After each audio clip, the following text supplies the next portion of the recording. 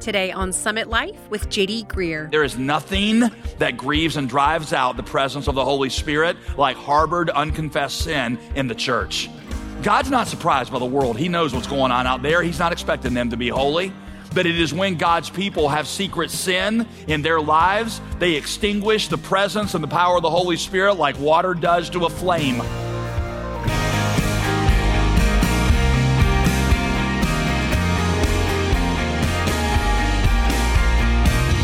Welcome to Summit Life with pastor, author, and theologian J.D. Greear. As always, I'm your host, Molly Vidovich, and we are so glad that you joined us.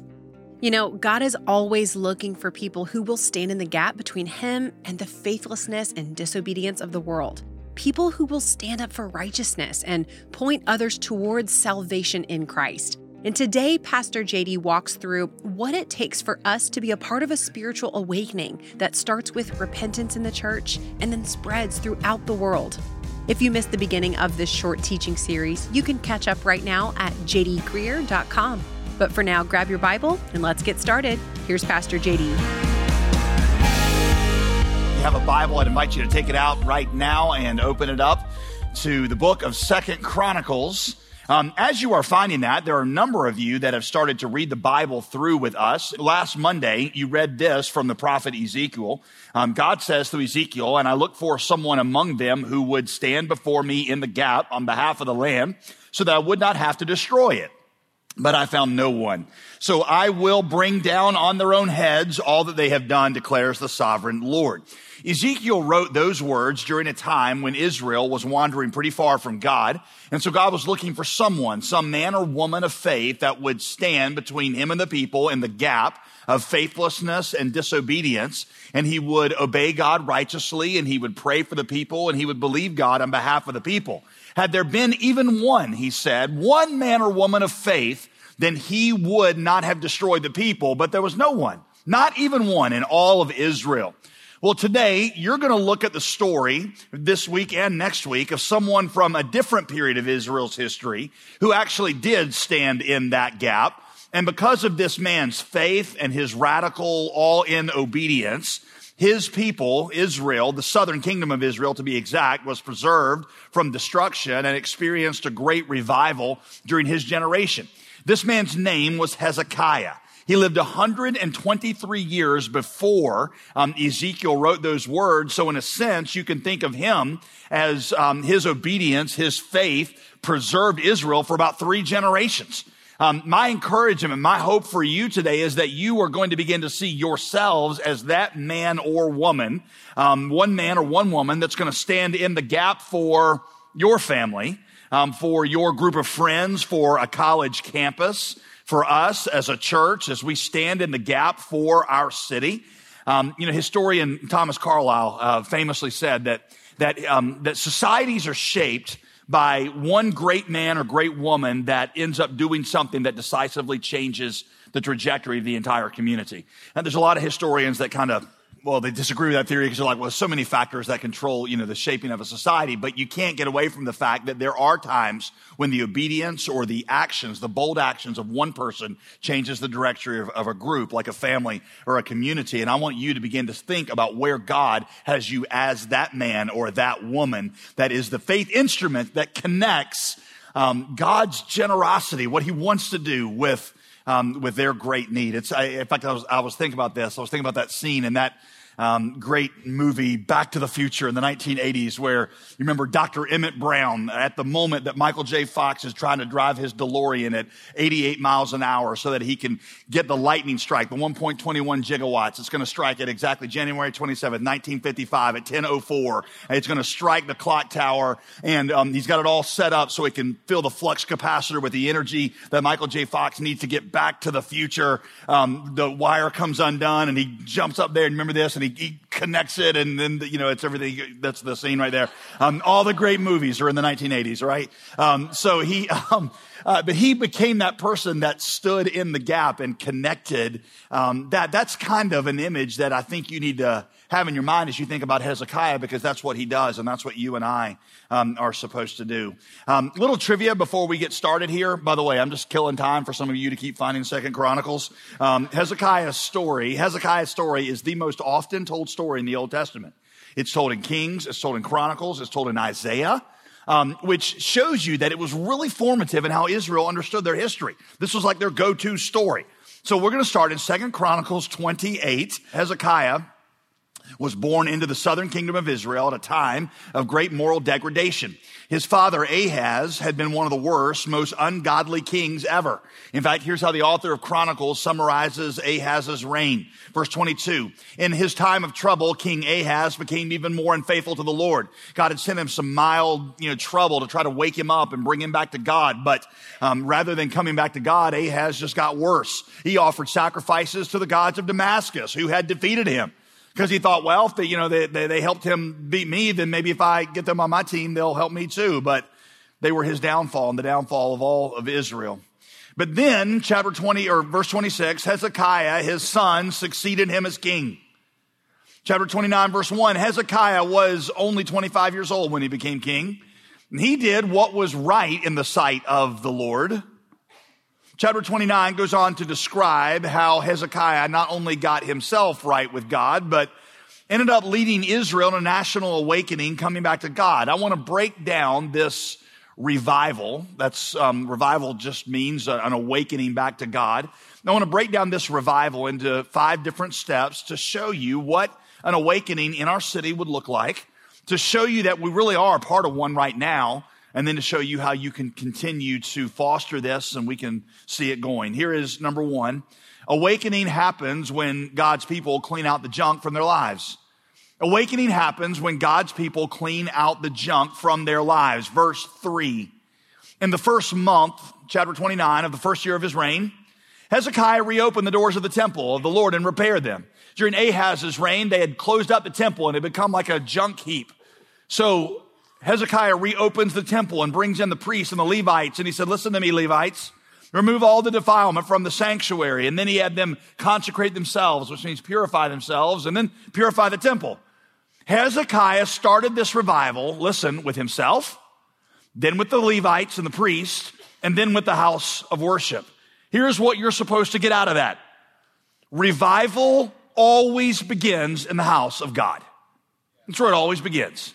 We typically think that the problem is out there, right? The media is too liberal. Hollywood is too immoral. Our politicians are idiots. College professors are too cynical. The Supreme Court has failed us again.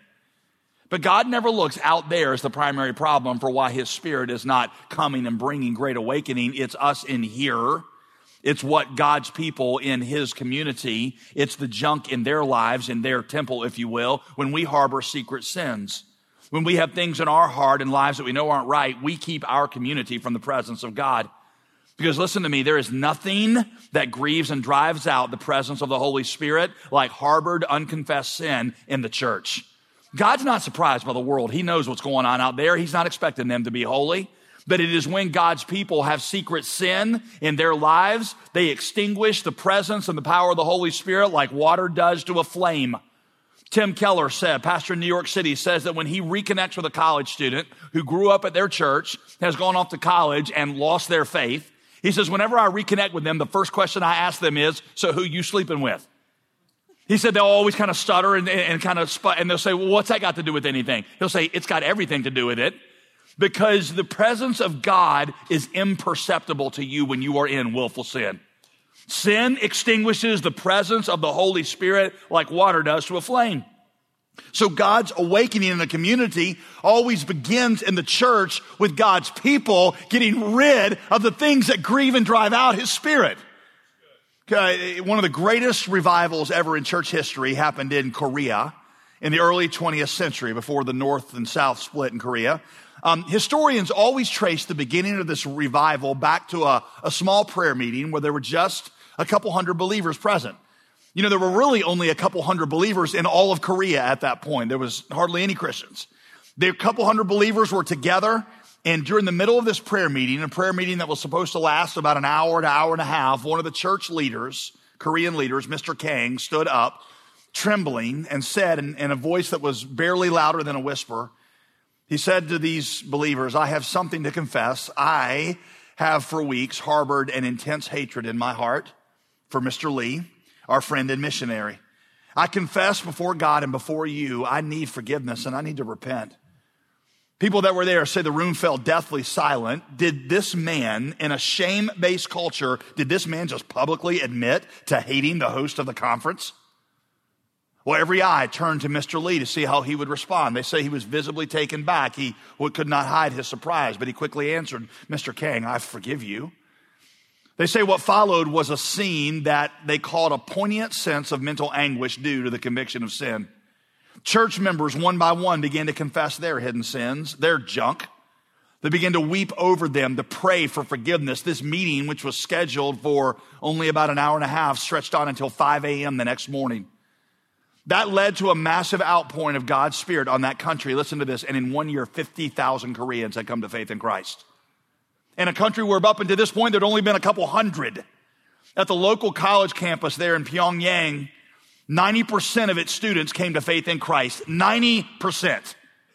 Today, now that the nation is divided, South Korea is one of the most thriving missionary sending hubs in the world, and it goes back to God's people. It doesn't go back to the Korean people changing. It goes back to God's people in Korea getting serious about the things that were grieving the Holy Spirit.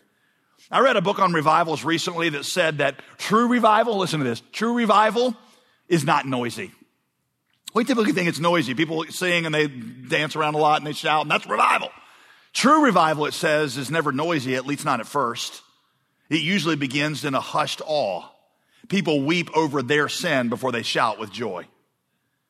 I am personally tired of people who sing loudly and smile broadly and scribble down lots of notes in church when they harbor secret sin, which really is the thing that grieves the presence of God. God's not excited about your enthusiasm on Sunday. What he's looking for is your consistency, your holiness of life. We'll return to our teaching with Pastor J.D. Greear on Summit Life in just a moment, but I wanted to quickly tell you about our featured resource this month.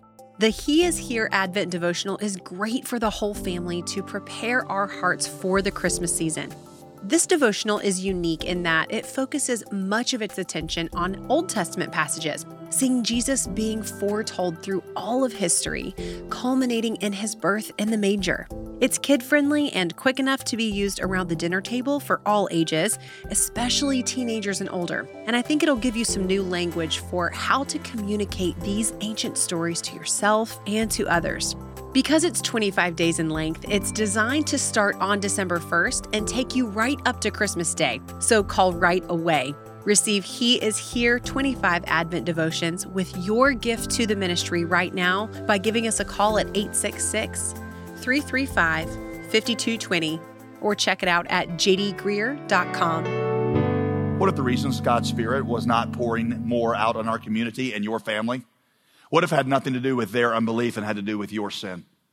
I'm not talking about just being a sinner, because we all continually struggle with sin, but things that you know are wrong that you just refuse to deal with. And one of the times that I think I experienced this most was, I've told you part of this story before, when I was in college. In fact, I didn't know this story from Korea, but it's eerie how similar my experience was to that. There was a group of us. There was about 80 of us that were going to a Bible study / prayer meeting. And a friend of mine was speaking that night. And he got up and he did a 25 minute talk on how sin grieves God. And it wasn't like it was a great oratory. He didn't tell a lot of great stories. He just kind of rambled that out. And then he gets to the end. He says, anybody here have something to say? Well, I'm the leader of the Bible study. And I'm thinking, okay, it was really awkward. He was just kind of threw it out there. And I was like, this is where I count to 10 Mississippi.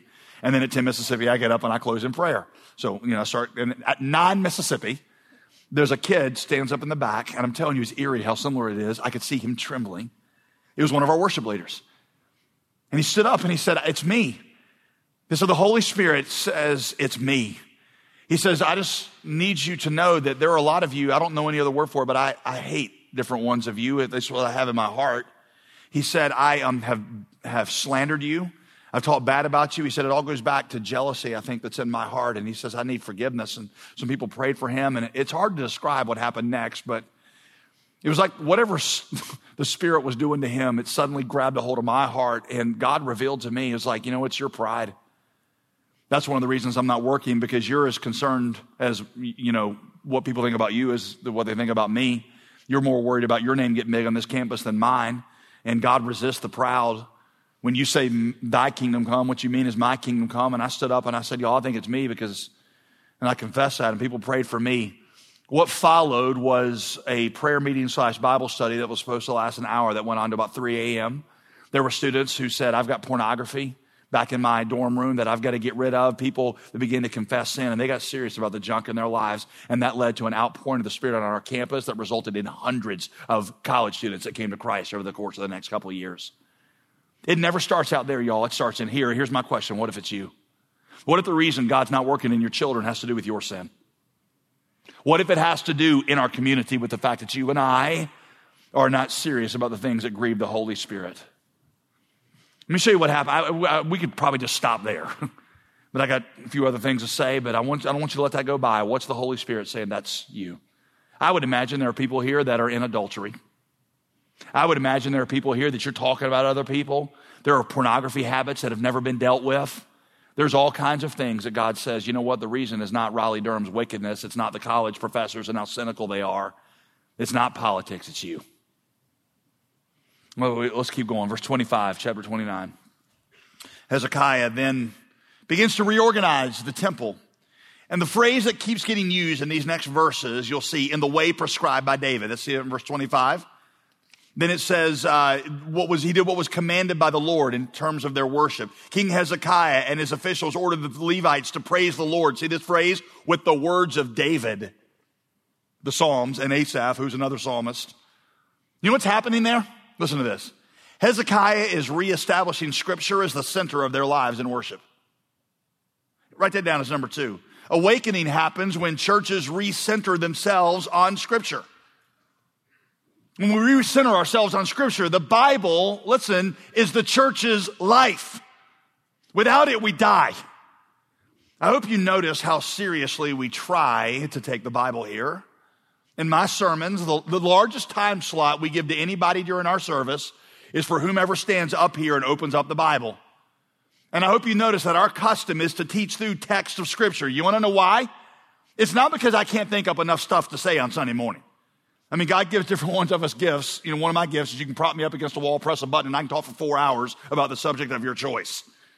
So it's not that I can't think of enough stuff to say. It's just that I notice that whenever pastors don't discipline themselves to work through text of Scripture, they end up talking about the same 7 or 8 things all the time.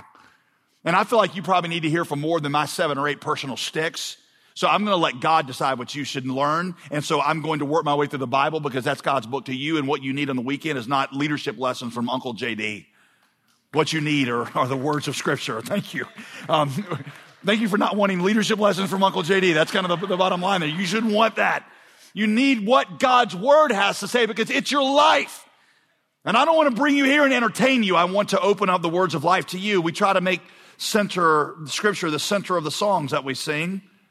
Like they did, we try to use the words of Scripture as we sing. A lot of our songs are essentially just quotations and paraphrases of Scripture. It's why in our worship service, we will stop in worship and reflect on Scripture. You want to know why we do that? Because the most important thing you need in worship is to be reminded of the promises of Scripture and to have God's beauty revealed to you. You don't need to sit in here and just come in and exploit your feelings. You need to see God, and then your feelings will follow. Can I tell you a pet peeve of mine? It's not a huge pet peeve, and our worship leaders don't do it, so don't try to think of people when I say this. One of my pet peeves is when I'm somewhere and a worship leader walks out on stage, and the first thing out of his or her mouth is, how y'all feeling? Y'all feel good? All right, then, let's praise the Lord. And I'm like, how do I feel? I feel spiritually cold. I feel sinful. Sometimes I feel lost. Sometimes I don't know if God exists. I'm thinking more right now about the guy that cut me off in traffic than I am about the beauty and the promises of God. So I do not want to start my worship with how I feel. What I need in this moment is to be reminded of who God is, because worship is a rhythm of revelation and response. God reveals himself first. We respond to what he has revealed. So when we come in here, we don't try to start with how do you feel and then start singing Barry Manilow or John Legend love songs written to Jesus and repeating the words 1,000 times until you work yourself up into a lilting stupor and then somehow feel affectionate toward God. What we do is start with the revelation of God, and then we respond back to the beauty of who he is. And by the way, one of the ways that you know that you've actually seen God and are understanding his promises is you start to worship like they did. So they worship with joy and gladness. And they wouldn't have their hands in their pockets and with a bored look on their face. They're seeing God, not because a worship leader's up there, with a crazy electric guitar because he's whipping everybody up in motion. It just happens. When you see God, you don't need a charismatic worship leader up here trying to play on your emotions. It just comes out. And if you're not worshiping with joy and gladness, it's because you're not seeing that. Around the throne of God right now, with all the angels that are seeing God's face, I promise you there's not one of them with his hands in his pockets and a coffee cup in his hand and a bored look on his face wondering what time the service gets through. And so what's happening is, I promise you there is not an angel in heaven right now that is around the throne of God with a bored look on his face and his hands in his pocket and a coffee cup in his hand wondering what time the service is going to get out, all right? Because when you see God, you respond. And so it's a rhythm of revelation and response. In our prayers, I hope you see that we try to base even our prayers on Scripture. Why? Because Scripture teaches us how to pray. I've told you that basically effective prayer is just figuring out what God wants and asking him for it. That's why prayers that are heard by heaven, they start from heaven, and you get that from the Bible. 2 Samuel chapter 7, this is my time with God this week. David is telling God that he wants to build him a house. And God says to David, I don't want you to do that. And then God makes some promises to David. I'm going to build you a house. 2 Samuel 7:27. I'd never seen this before. David says, listen to this. By your promise, your servant has found the courage to pray. Literally in Hebrew, what it says is, by God's promise, he found the heart to pray. God's word gave him the desire, it gave him the drive, and it gave him the direction to pray. You want to know how to get your prayers heard by heaven? You start with what heaven reveals to you, because prayers that are based in Scripture, prayers that start in heaven are heard by heaven. Scripture is the life of the church. So we put it everywhere. It's in our small groups. It's in our sermons. It's written on our walls. If you remove the centrality of Scripture from the church, we die. No matter how entertaining your speaker, no matter how good your music, you remove the centrality of Scripture from your life, your marriage, your family, your job, and it will die. So you are to cling to Scripture, savor it, plumb its depths, saturate yourself in it so that everything that comes out of your mind and your heart is Scripture. You're listening to Summit Life with pastor and author J.D. Greear. Find us online at jdgreear.com. So tomorrow is an international holiday known as Giving Tuesday, and each year we focus our attention on this special day with a meaningful giving opportunity. We have a really cool chance this year to make an impact on church planting here in North America, specifically in Halifax, Nova Scotia. If you've been with us for very long, you know the value we place on growing the church around the entire world. Yeah, we know that the Lord Jesus didn't just call us to grow the church in the United States, but he wants to see peoples that worship him and see people restored to him from every tribe and tongue on earth. And we got a unique opportunity for our whole Summit Life family right now to support a family in a brand new church that I love. It's not here in the United States. On Giving Tuesday, we're going to be supporting Port City Church in Halifax, Nova Scotia. It's in Eastern Canada. Jeremy and Julianne Dager were sent from our church several years ago. They went down on faith to plant a church in Greensboro, North Carolina. And that church has just blown up to several thousand people. And now us together with that church, Mercy Hill Church, we're going to plant this church in Nova Scotia. They are currently there kind of tilling the soil. They've launched home groups. They plan to launch their first public worship service in early 2023. And we get to be a part of helping them do that. What's special about this Giving Tuesday is that every gift that we receive tomorrow is going to be matched up to $35,000. Your gifts will enable Port City Church to prepare for that spring launch. Halifax, that's a rapidly growing area. There's a lot of de-churched and unchurched people moving in there, and there's gaps in housing, different parts of life. And one of the big gaps right now is churches that are faithful gospel preaching churches. So if you would like to invest in a very specific way in bringing the gospel to this to this growing area. Just go to jdgreer.com anytime tomorrow. And like I said, your gift will be matched up to $35,000. Thank you so much, JD. And don't forget that you can reach us at jdgreer.com or call us at 866-335-5220. That's 866-335-5220. I'm Molly Vidovich. Join us again tomorrow as we continue this study called It's Not About Me. That's Tuesday on Summit Life with JD Greer. Today's program was produced and sponsored by JD Greer Ministries.